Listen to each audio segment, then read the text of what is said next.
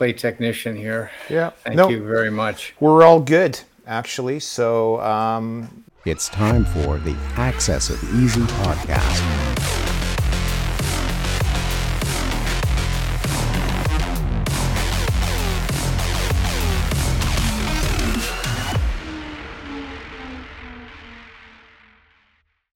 And we're here today rolling on July 8th. Wow. Okay, I'll do a quick intro. Hey everybody, it is Mark Jeftovic here on the Access of Easy Salon. This is number 44, and it's been a while since we've had one of these. Today we have Charles Hugh Smith joining us from Hawaii, and we have a guest today, Max Borders, who is the author of The Social Singularity. That was the book that I discovered him through. It's how decentralization will allow us to transcend politics, create global prosperity, and avoid the robot apocalypse. Right now we're working on the audio book of his follow-up book called After Collapse, The End of America and the Rebirth of Her Ideals. And I didn't realize you co-wrote a book with Jeffrey Tucker, who I always like, 99 Ways to Leave the Leviathan, and that you were like a content editor at FEE, Foundation for Economic Education. So that's all great. All outlets I go to a lot. And I'm Mark Jeftovic in the West End of Toronto, and this is the Access of Easy Salon number 44. So, where to start today? So, you know, I came across your work, Max, and thanks for coming on. It was, I was researching the singularity itself, like the technological singularity, and anyone who's been following our stuff here for a while knows I come at the technological singularity from a completely different angle. I'm quite skeptical about it. I don't think we will ever achieve wide AI, and I don't believe that we're going to have this technological breakthrough that is going to solve all our problems. And you actually touch on that in After Collapse, because you're talking about fully automated luxury communism, which for me is, the singularity is near for Marxists, and it's the sort of same assumption where instead of premising scarcity that Marxism does, it premises abundance and, a singularity type breakthrough. But so I found, because of the title, your book, Social Singularity, and I started reading it, and it seemed completely different than the other connotations of singularity. And you have that website, socialevolution.com. We'll put links to that in the show notes. And I recognized the name of someone on your board, Colin Pape. A shout out to Colin from presearch.io, the decentralized search engine. And so he introduced us, and we started talking, and we've been talking ever since. And I actually don't know exactly where to start, other than, why don't you talk to us a little bit about I have some notes to touch on, because there's a lot of overlap between what you've been doing, it feels like, and what we've been talking about here. I mean, here we're about decentralization. We think that the old narratives of left versus right, conservative versus liberal, that sort of thing, we think those are sort of like past their use-by date, and that the modern tensions going forward are between centralization and decentralization. One thing we talk about a lot, protocols versus platforms, so that you have like an open source protocol versus a closed algorithmic black box platform, and that's where we see the kind of dynamics and tensions these days, and so it just feels like some of the things you're talking about with DISC and the synthesis movement and all that sort of thing seems to have a lot of overlap with us. There's a lot there. I don't want to just dump it all in your lap and say go, but why don't you give us a little bit of an intro on the background for people who may not have read your stuff yet, and we can sort of take it from there. Is that okay with you, Charles? Okay. Great. And look, I mean, there's a lot of material here in two books, and the second book is twice the size of the first book. So it's I think really about finding common themes, and you put the point on that very well. One of the common things I think we can talk about is decentralization. What are the benefits and downsides of decentralization? I think there's tremendous upside. I don't want to be too sanguine about decentralization, because it does have its limits, particularly locally sometimes. But at the same time, we're nowhere near reaping the fruits of decentralization in terms of mass scale society. So that's one thing. Another thing is if most of the world tribalizes along this two-dimensional axis of left versus right, which is so crude and inapt for what we really need to be talking about. And it can go this way, which is, you might think of it as liberal versus illiberal. And when I say liberal, I'm not talking about something that a conservative talk radio person would deride or sneer at. I'm talking about the idea that freedom in some sense lights our world, okay? That it leads the way to all kinds of experimentation and good things, and people being productive and entrepreneurial and this and that. So generally speaking, I'm a liberal. I mean, I'm a liberal in the Millian sense, a John Stuart Mill, about free speech and expression, and in the spirit of that, as well as the letter, at least in the U.S., that tenuously clings to a First Amendment. I am also a liberal with respect to the idea that how far can we push the idea of consent-based societies rather than compulsory societies. Acknowledging and understanding all the problems of collective action and all of the problems where we need near unanimity in order to make some sort of single decision about something en masse. I tend to think that we should pull back from this unitary decision-making model where bureaucracies decide some sort of policy monolith that gets stuck in amber through time. And instead, we have modes of experimentation with our governance. And this is a repeating motif in my work, whether it's in the social singularity, where I talk more about systems that allow for reducing the costs of exit in any given system. So, it might be more beneficial to, if you live in Honduras, to step over the border and go onto the island of Roatan now. It has different institutional matrix because of the special economic zone that's just been established there. It might be better for the mainland Chinese to find their way to Hong Kong. And of course, the mainland Chinese are now, Beijing is trying to suppress the beautiful, organic, bottom-up nature of Hong Kong. So I am a liberal, an unabashed liberal, and I will stand behind that. And what I try to do is not sound so doctrinaire about why I'm a liberal, but give good reasons why liberal systems work better, but also how we can incorporate this idea. In the second book, you'll see one of the through lines is more to do with moral practice, where you have a conscious, continuous practice of different liberal ideas rather than just these bare abstract rules we got in the Enlightenment. So there's a lot of fodder here, a lot of things to talk about, and I think those are general through lines you'll find throughout my work. Taking it to that level of abstraction can be boring to some people, but getting into some of the details and anecdotes and examples can make it more interesting. So I'm happy to do that. Yeah, Mark, can I bust in here? Be my guest, yeah. I'm fascinated, Max, by your evocation of a moral foundation. And of course, those of us who are junkies for, politics, geopolitics, history. So I'm going to kind of use Peter Turchin, right? The historian.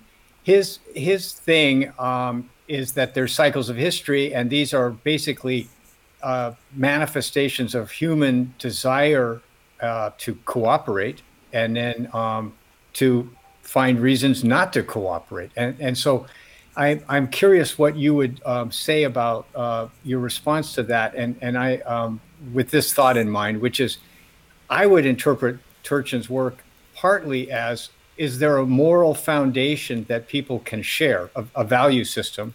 which would then lend itself to increasing cooperation? Or is there a fragmentation of the value system? And of course, in the history circles, there's a lot of debate about the fact that that Americans, the founding of America was based on, Christian ideals, even if the founding fathers like Jefferson and Adams were not doctrinaire Christians.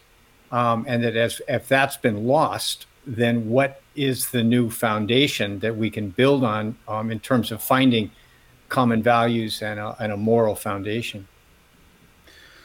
I want to say with humility, I'm familiar with Peter Turchin's work, but only in a cursory way. And so I may not have done the kind of deep dive that you have. However, I will say that I'm impressed by understanding history through the lens of patterns of cooperation and lack of cooperation. We have this sort of state of affairs, so we can talk about that in parallel, but we definitely have a state of affairs where you have these sort of macro periods of history that evolved, and they are evolutionary phenomena.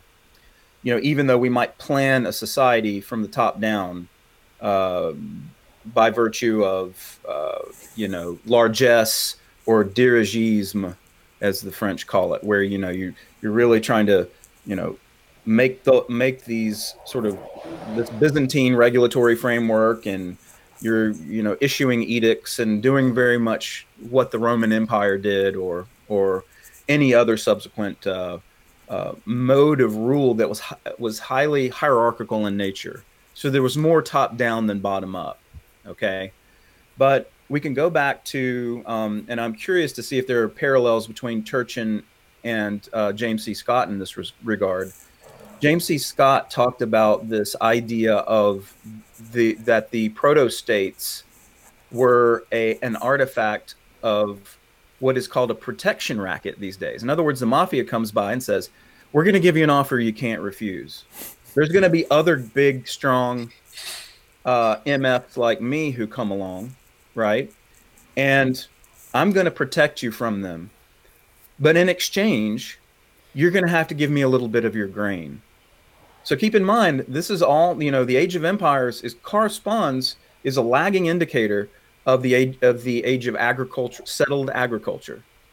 So all of a sudden we have these proto-states that are basically these big, smart, big brigands that come along and eventually become clan kings. So the protection racket gets formalized and grow into empires. This is an evolutionary phenomenon. So in that sense, in that sort of, you might call it bizarre game theoretical scenarios that work to, this strange relationship, there is a kind of cooperation there. But the cooperation is one that requires the subordination of the many by the few, by the clan king initially, and by the imperial rulers, governors, satraps, whatever, as this grows. It's become so ensconced and ingrained that we now have, we have how this Hobbesian rationale extends to almost everything under the sun. And so these shoots of possibility, these little bits of entrepreneurship and like desiring to change or try different rule sets is very difficult to do because all the land mass on Earth has essentially been taken over through conquest.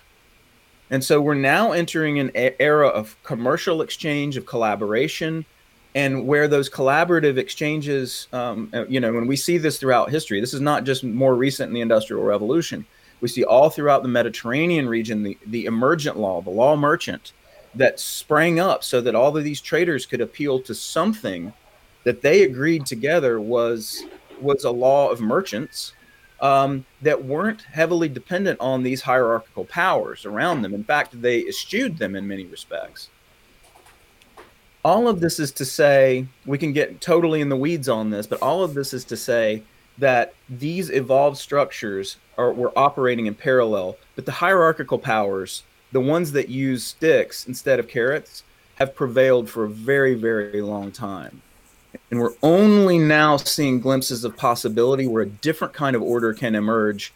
That's been this sort of the shoots of possibility that have come up through emergence are only now able to happen despite the existence of comprehensive Leviathan powers around the Earth. And I can explain why I think that's the case in a moment, but that is a very hopeful suggestion, and we may see the world get much more totalitarian before it gets better. That's interesting. There's a couple of things I wanted to hit on there, but the one of the last things you talked about is that how this is essentially throughout history a power structure, like raw power.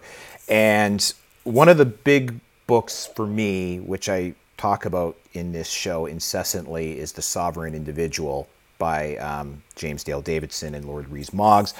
And there's been sort of a reboot to that book by James Breedlove. Actually, the name escapes me, but he was the one for me who really illuminated the difference that cryptography, public key cryptography, made to the decentralization movement, and to the fact that it takes more energy to break encryption than it does to encrypt something, and that by itself completely changes the nature of power going forward in history. By the way, not to interrupt you. No, go ahead. I would love to drop in your show notes, or to give your listeners an article I just wrote for the Cato Institute called it's just called Crypto Anarchism. Okay. Don't be frightened away by the word anarchism. It's very much a nod to the public key cryptography movement in the 80s and 90s. The cypherpunk movement, and what is that is enabled up to this point. So sorry, go ahead. No, not at all. That's fine. I mean, my joke about anarchy, I wanted to name, before this was called Axis of Easy and I had the idea for sort of a media outlet, I was going to call it anarchy.tv.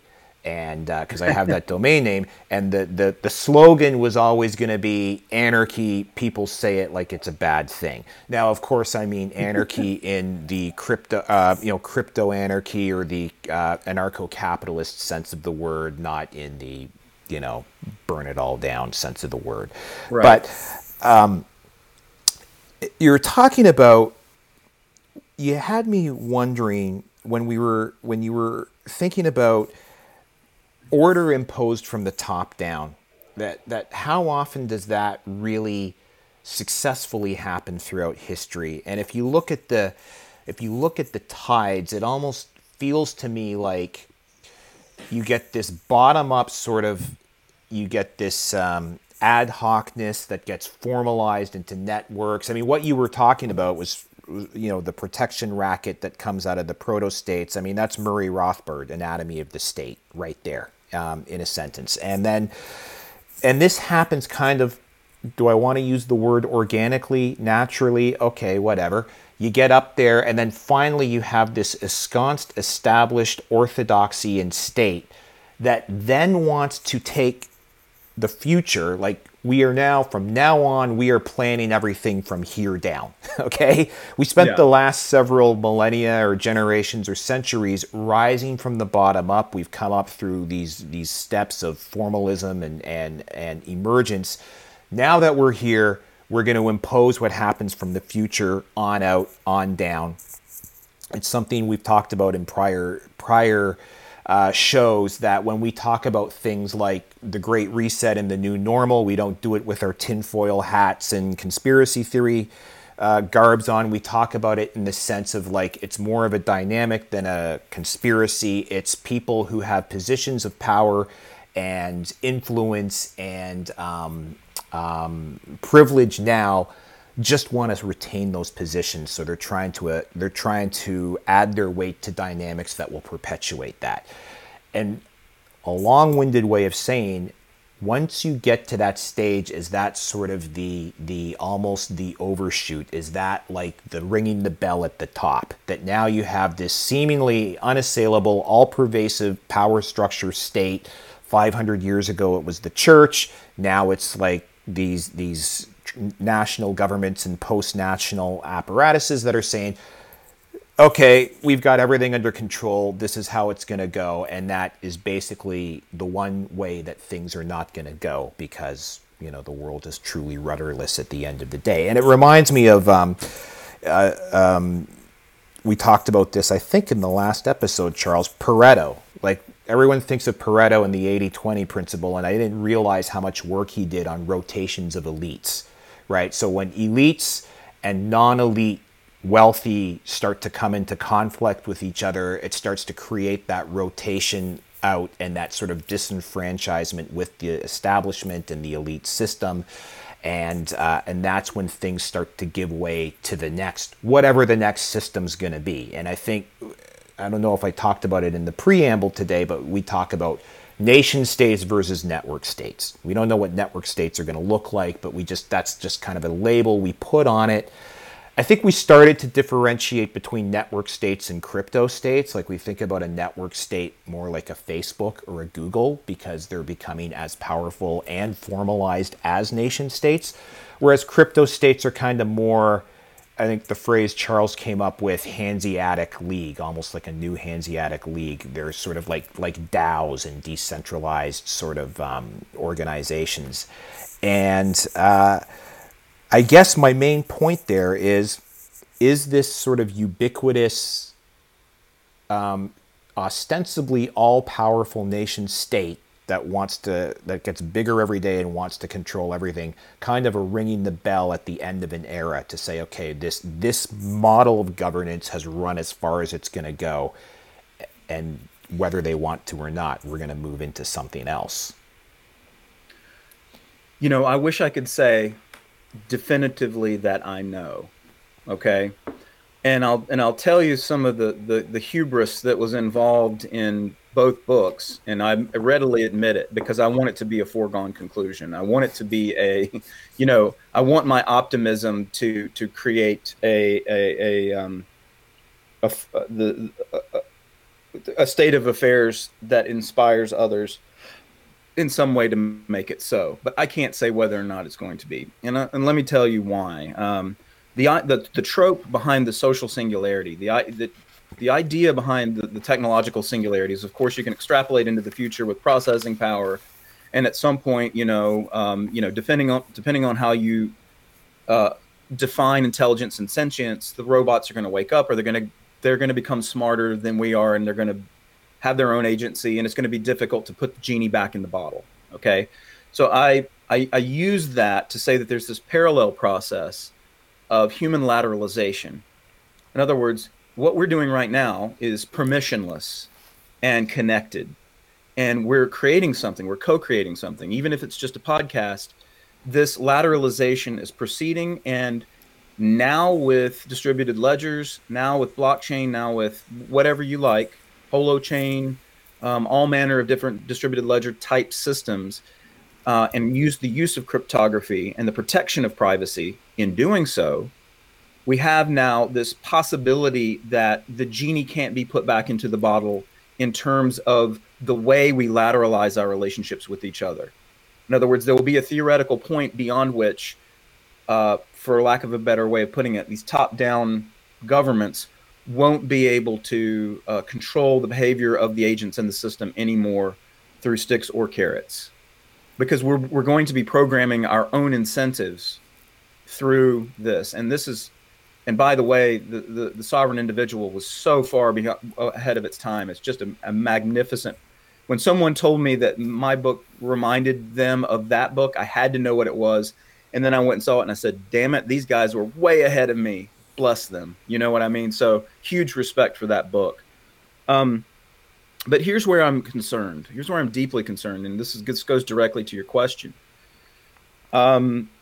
The same processes, technological processes that allow us to lateralize our relationships and form consent-based communities and different kinds of mutual aid structures and whatever you can imagine in this brave new world of decentralized technological means.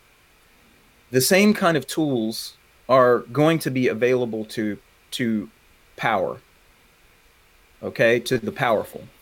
Not only the powerful in collusion, the powerful moneyed interest in collusion with the powerful people with standing armies in a police state.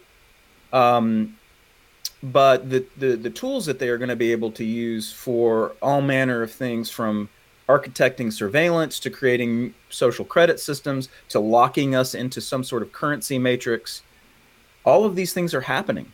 They're happening in parallel with our lateralization. My hope is that there is an outpacing that happens, that the people who are the coders and geeks who are working in the crypto space operate quickly enough that there's such that Pandora's box can't be closed again. Maybe that's not a good metaphor. The genie couldn't be put back in the bottle because it's already granting our wishes, our crypto anarchist wishes, I guess you could say. But we have to be careful about how power is adopting a technology too, and those technological means are also very powerful. And people, the pandemic showed me, and I was writing the book, the second book during the pandemic, and that being gripped by fear that happens with people makes them so, that submission instinct comes over them. You see it head down. Trust the experts. Yeah. Trust the authorities.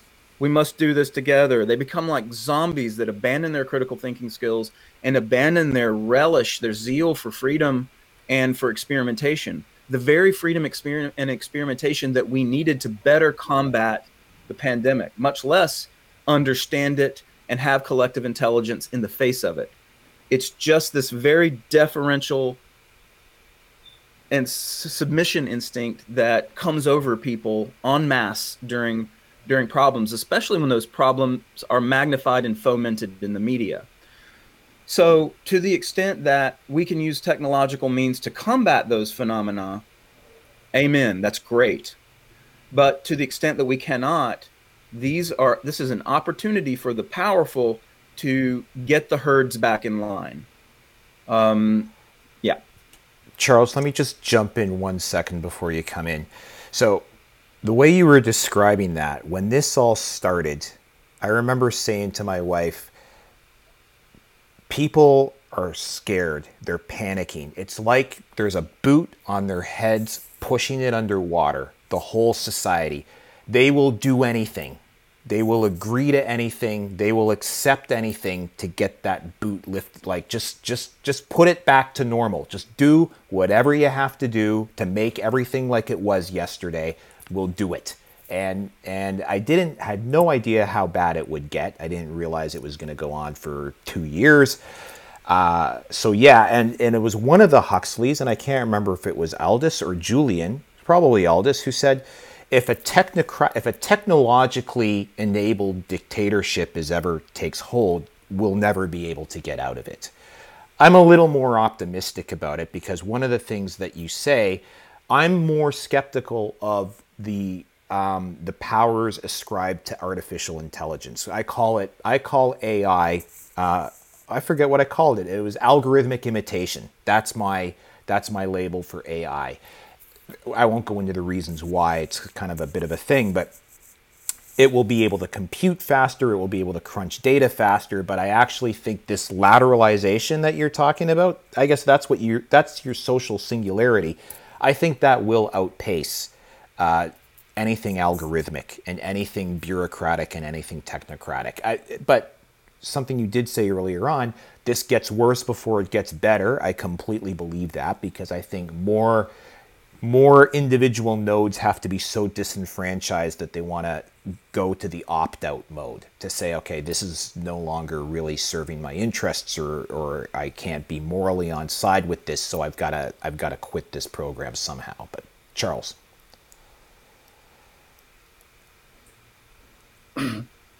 Well, Max, maybe you want to respond to that. I mean, I don't want to. I'm happy to. I tend to agree. I mean, that is in essence the thesis of these books. With the first being the emphasis more on systems, and the second being the emphasis on the kind of diagnostic for how the breakdown of, at least in my country, the American society is breaking down, and the moral order is breaking down along with it. But I also agree with you guys, but it is an optimistic bias. I mean, there's no guarantees in this world. I think another thing that to your point, Mark, that this is likely to outpace the bureaucratic model is also that complexity. You know, the nature of complex systems is such that hierarchies break down. They suffer from information problems and scaling problems that these new systems may not suffer from. So that the extent to which you can jump around in them and operate in them and allow them to work in more like a hive mind fashion, either separately or in unitary fashion, and turn that on and off with real agents operating in those systems, through the power of programmable incentives, through the power of just human ingenuity and human agency, is heartening to me, because those systems don't suffer from the same kinds of problems that bureaucracies do and hierarchies do. So that's another thing that lets me say, in certain contexts, yeah, hierarchies are powerful entities, particularly in the historical past, in the age before public key cryptography. These days, it's more of an issue of that we're now in that world, and we're seeing this beautiful unfolding of waves of technological innovation and people opting into systems with and able to sort of protect their capital, protect their privacy. It's not to say that there's no way to infiltrate these systems by agents of the state and hierarchies and be made example of and get thrown in jail and scare the shit out of people till they, hand over their private keys or whatever they have to do. There's no telling. But I am hopeful with you. I think that here's an object lesson. Let's see what you guys think about this. I mean, it's kind of become a cliche, but here's the way I kind of think of it. And I want to credit a friend of mine named Carl Oberg for first coming up with this, or at least articulating it to me. I feel like it was sort of intuitive in my mind, but I didn't articulate it quite this way. There's this phenomenon. If you can look up he's an old lefty economist, but he has really great ideas, named Mancur Olson. I don't know if you've ever heard of Mancur Olson, but the idea was the seminal idea from Mancur Olson is that there's a slow decay of civilization that happens by virtue of this process called concentrated benefits, dispersed costs. Okay, so when you have any kind of government republic, you're going to have special interests that lobby the powerful in order to get special favors. And the rest of society has very little incentive or knowledge to try to combat that process. So what happens is that the benefits are concentrated on these few favor seekers or special interests, and they begin to collude more and more with the government, and it forms this is almost like accretion disk, this weight of dead weight loss for all of these special interests. They're buying the regulations, they're ensuring that regulations come into place because it harms their competitors, they're getting subsidies, they're getting all kinds of stuff, and it just builds and builds and builds. They're getting all of this stuff that creates no real value in society. In the meantime, the voters, the electorate, the peons, the laity, they don't know what's going on. I mean, most people don't know what a mohair subsidy is. Mohair is much less a mohair subsidy, right? But there's been one on the books since some war, World War I or World War II, because soldiers had to wear wool coats. In any case, these things, they stack up, and you get this phenomenon of concentrated benefits, dispersed cost. Mancur Olson was basically saying this is one of the decay processes in the slow corruption of civilizations. Now, what's interesting is along about 2012, 2013, this fantastic entrepreneur came along and decided to operate in a legal gray area. And that legal gray area, at least in where I come from, is one where it's like it was probably illegal in most United States to give somebody a ride, to pick them up and hitch a ride, because they thought it was dangerous, they were unaccountable, all this stuff. Then all of a sudden, about 2012, 2013, this company comes along and says, hey, we can actually track that with GPS, connect you by your apps, your identities associated with it. We solve all this problems of safety. All of a sudden, it's not clear whether they're breaking the law or not, and they're not taxis. They're something else. So there's no restrictions on taxi medallions, which is a cartel. And all of a sudden, you had this mass constituencies of people who really loved the service because they were cheaper than cabs. They could get anywhere. You know, drunk driving incidents go way down. All of these wonderful blessings and benefits happen. Then the regulators, the taxi medallion monopolies and cartels, of course, started to fight, started to lobby the government. We got to stop this. They've got to have the same regulations that we do. It's the same game that we play, the concentrated benefits, dispersed cost, only this time the script was flipped. And that is to say, you had concentrated costs of enforcement and the benefits were extended far and wide. And that inversion of concentrated benefits and dispersed costs to concentrated enforcement and dispersed benefits means you had this massive constituency of millions saying, give us our Uber back or you're going to be out of office, and fast.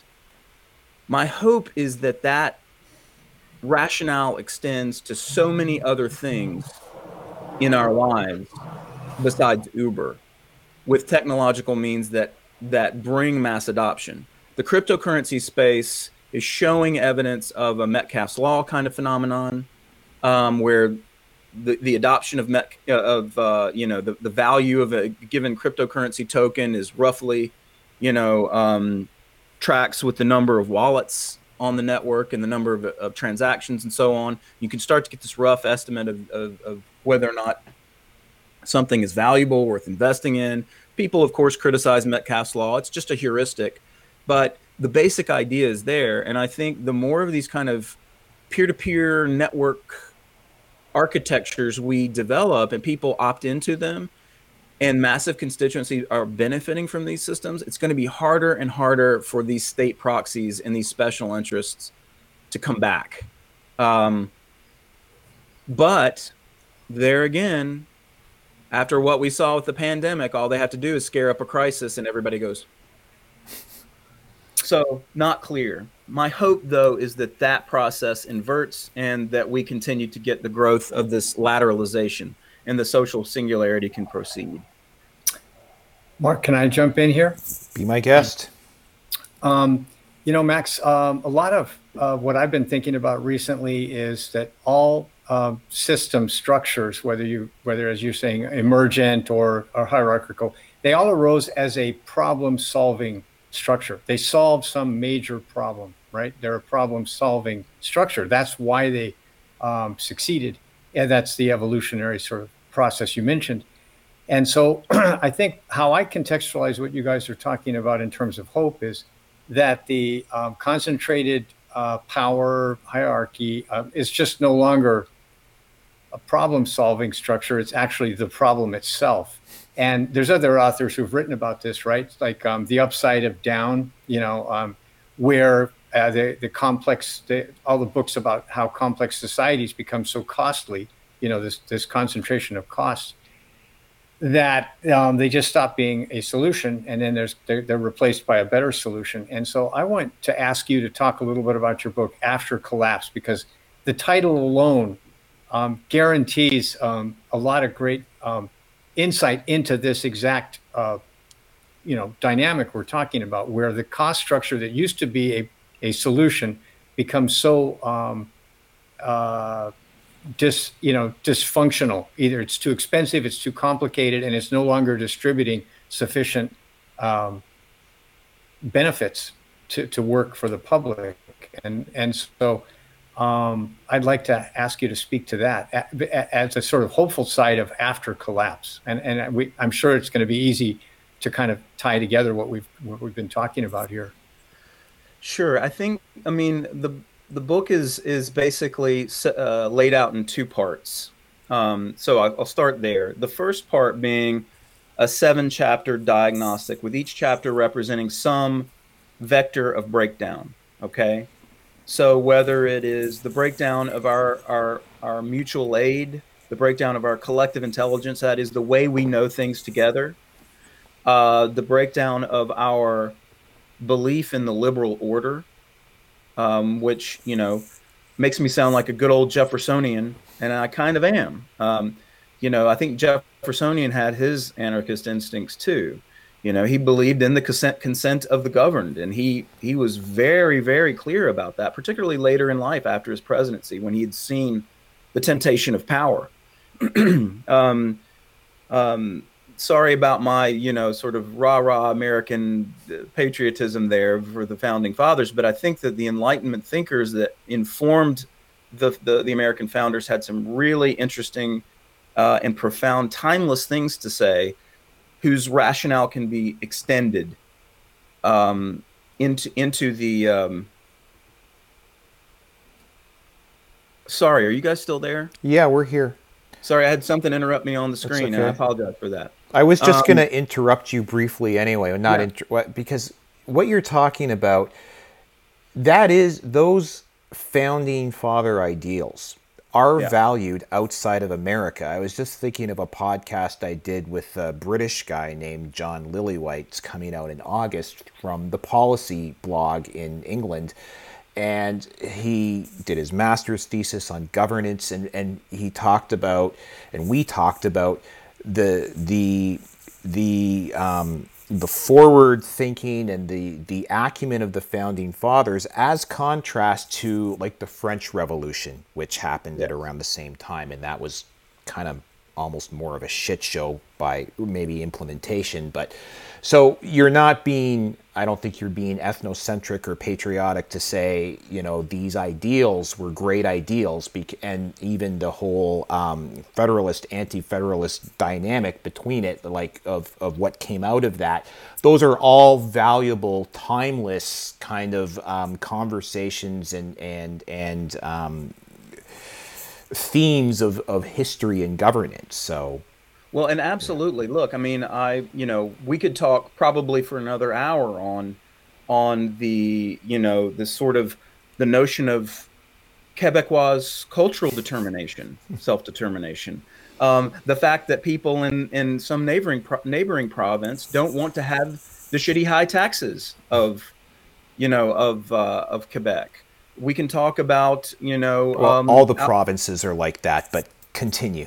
Yeah, well, and Alberta's, their energy industry and so on. I mean, it's like there's so many, this distinct pluralism that is regional. It's not just that it's regional.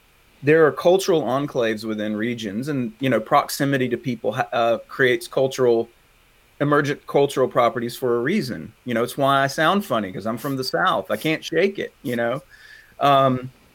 But it's not just that, because right now with this mass digitization that's gone on since the early 1990s, and indeed with cryptography, we are now in the cloud. We're very like-minded people, all three of us. Hopefully your listeners are too, and our ability to do something has upon its back at least some sort of moral imperative, like what, or at least questions. Why must I be subject to the rules that were set down by people on a patch of soil that I happen to be born on in conquest? Why must I? If there's a superior rule set that I can adopt, and not just for selfish reasons, for reasons, of pragmatism, of even some notion of the social good, why ought I not be able to do that? It's to me, it recommends a series of very powerful questions against this sort of deference to authority and traditions of the past, even those that we might call progressive instead of conservative. So, I start, so I do the diagnostics in the first part of the book. And in the second part of the book, I start to lay out this case in sort of piecemeal fashion, which is not only designed to be a response to those breakdowns I talk about in part one, but are also designed to really explain to the reader why it's important to have decentralized systems. I start with the presumption that, hey, look, if we just respected the Constitution as it's written, 90% of the things that the federal government is doing today that is pushing us towards collapse and insolvency just on the financial dimension would not be happening. Those would be happening at the state level. Some of those states would be having fiscal problems, and some of those states might have their own issues. Wouldn't be catastrophic because the system wouldn't be centralized. This sort of goes to the notion of anti-fragility or anti-fragile that is set out in Taleb's books. And, you know, while Taleb can be an online asshole, he's a brilliant guy. And, you know, this idea of creating anti-fragile systems is very much informs the book. So what I am essentially trying to do is demonstrate that these smaller enclaves of governance, this experimentation in governance systems, creates an overall order of anti-fragility, right? Because if you try something that's crappy because of your ideals or because of your whatever, if you're some sort of ideologue that just doesn't get incentives or doesn't get why something might break down, then your little system will collapse locally, and people can jump to another system at lower cost. This creates an evolutionary fitness landscape of competition among systems. I live in the state of Texas, which has this massive influx of people from California right now. It's no contest. By the hundreds of thousands they're coming here over the last decade. And, you know, I wouldn't be surprised if 100 Californians a day are not showing up in Texas. I don't know what the numbers are, but you know, it's easy to find.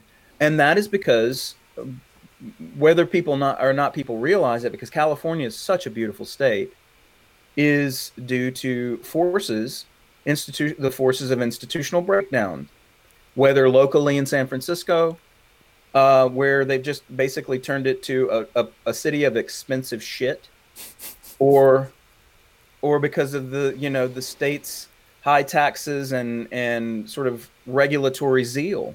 People are coming here, setting up their business. It's gutted their middle class. So rich Californians can support it. Poor Californians don't leave. They have this massive inequality, and all their middle class is coming here and buying up homes left and right, which drives up the property values. But that's jurisdictional arbitrage, baby. They're living the life. They're living the Texas dream, not the American dream, the Texas dream. And so, you know, likewise this is happening all over Canada. I'm quite sure. So this process is something that I think is a good process. And if we collectively can have some sort of meta understanding of that, you could actually let that process unfold in a much more deliberate way from the top down, but that's never going to happen because the incentives aren't there for the authorities. So it's going to have to happen, I believe, is that the process of breakdown needs to happen so that and these release valves and this nichification that's happening naturally runs its course. And that really is how we're going to build this sort of post-collapse era. And you know, and it takes a lot of courage. It took a lot of courage for me to write a book about collapse, because I usually don't go in for that sort of thing. I'm very optimistic. But the more I started looking at the complexity science behind a lot of this stuff, the fiscal reality and debt spending, that and the inflation that's already happening and that was predicted in the book that's now happening, you know, it's scary stuff. And so what I wanted to do with the book, with the title, is to say there is a world after this. Let's just start looking at that. And it is kind of world that the three of us and your viewers probably already are starting to imagine. I mean, there's a big difference between, and I think it took me a long time to realize this, and it was probably until I read Dmitry Orlov's books, who I think you know, Charles, Reinventing Collapse, and the other one, which escapes me right now. But it was this realization that a system can collapse and civilization will carry on apace. Like, monetary systems collapse every century, every 80 years. Countries collapse. The Soviet Union was an entire empire that collapsed. And it happened in blinding speed, and no one saw it coming. And, it just, these things, they can turn into Mad Max scenarios, but it doesn't mean they will have to. And so that when a system becomes unsustainable, it's not going to keep going just because there's no other option. If it's unsustainable, it's just going to stop. You used the word, seditious. We're having a seditious conversation or something like that. And it's funny you mentioned that, because Charles and I had a conversation, a private one. It wasn't a podcast, with someone. I'll keep their name out of it because they're extremely private, and they don't even want to be publicly acknowledged to be having these kinds of conversations. But he used the same word. He said, this is almost like founding fathers kind of conversations. It's seditious. John Lillywhite, again, said the same sort of thing. He said, these are the kinds of conversations that were happening in revolutionary America. That this realization that the governing system had run out of runway, for lack of a better word. And that, and it doesn't take a lot. Like, you don't need a revolution really to change. Like, it can, especially today in this interconnected, decentralized, networked world.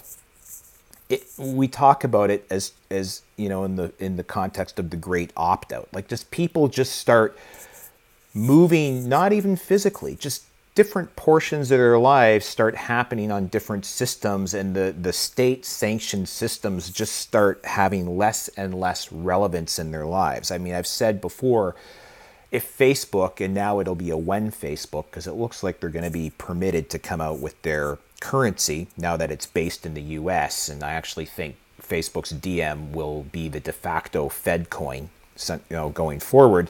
It'll at least be a temporary stand-in, but people's Facebook accounts will be more important in the day-to-day operations of their lives than their passport, than their government-issued passport, as life gets more into this direction. And so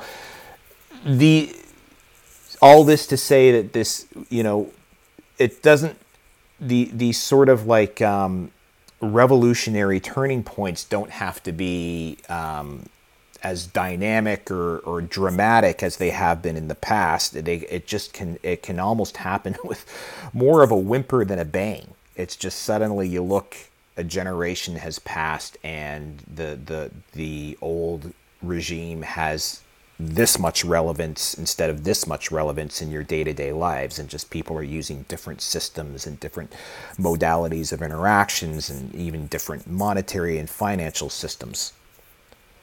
Yeah, and that's really interesting too. So there's two threads there I would hope to pick up on. The first is sort of this idea of sedition, and indeed, the American founders were willing to use violence. They were responding to violence, and they were probably hoping to avoid it, but they were also sort of saying, Thomas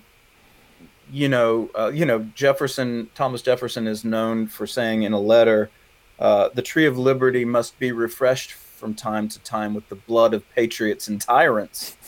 And that's, that's, we're going to get canceled off of YouTube now. But yeah. Somebody always says something. We quoted Jefferson. Yeah. But look, the thing about the thing about my book that I want to mention, and this is honestly, I think, been off-putting to some people, is this idea of satyagraha, okay, which I'm pretty sure is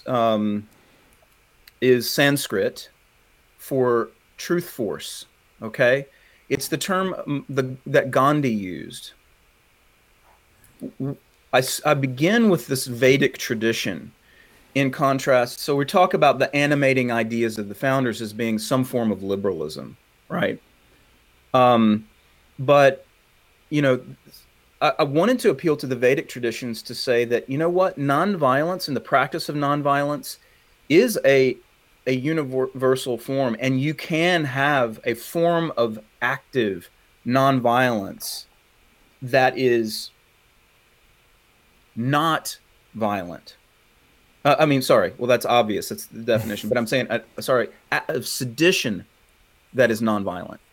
right? That you can, that these continuous acts of voluntary cooperation and indeed of shaming power, which is what Martin Luther King did and what Gandhi did.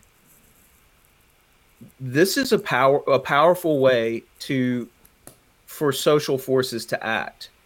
So I'm one of the through lines of the book is this complete commitment to nonviolence in all of this. And I believe that we have to be peaceful warriors in setting this out so that we can be above reproach. Now, that's not to say that I will not pick up whatever weapons my dad left me last year when he died, if the day comes, to defend my home and to defend my property. And, the proxies of the state start to come after me or my family. Of course, I'm going to defend myself. And that's I think anybody would. But I definitely want to emphasize in this book not some sort of bloodthirsty, continuous rebellion idea that smacks of that Jefferson quote, but rather this commitment to, and this Gandhi style through line throughout the book is this commitment to peaceful transformation as a steady drumbeat is something that I really want to bring across. And that is not something that people, necessarily get. They think about fighting for their freedom, and fighting can sometimes be violent. But I am heartened and impressed by the Gandhis of the world who threw off the fetters of the British Raj, in 1940s, to have now they turned out to be this socialist autarkic state that was really probably 40 years of terrible governance in India. But at the very least, we know that British rule was not justifiable over those people, and they were not wanted. So, in an age of wokeism and critical race theory and all this other stuff, which has always been about reparations and always been about affirmative action. It's always been about, the transfer state.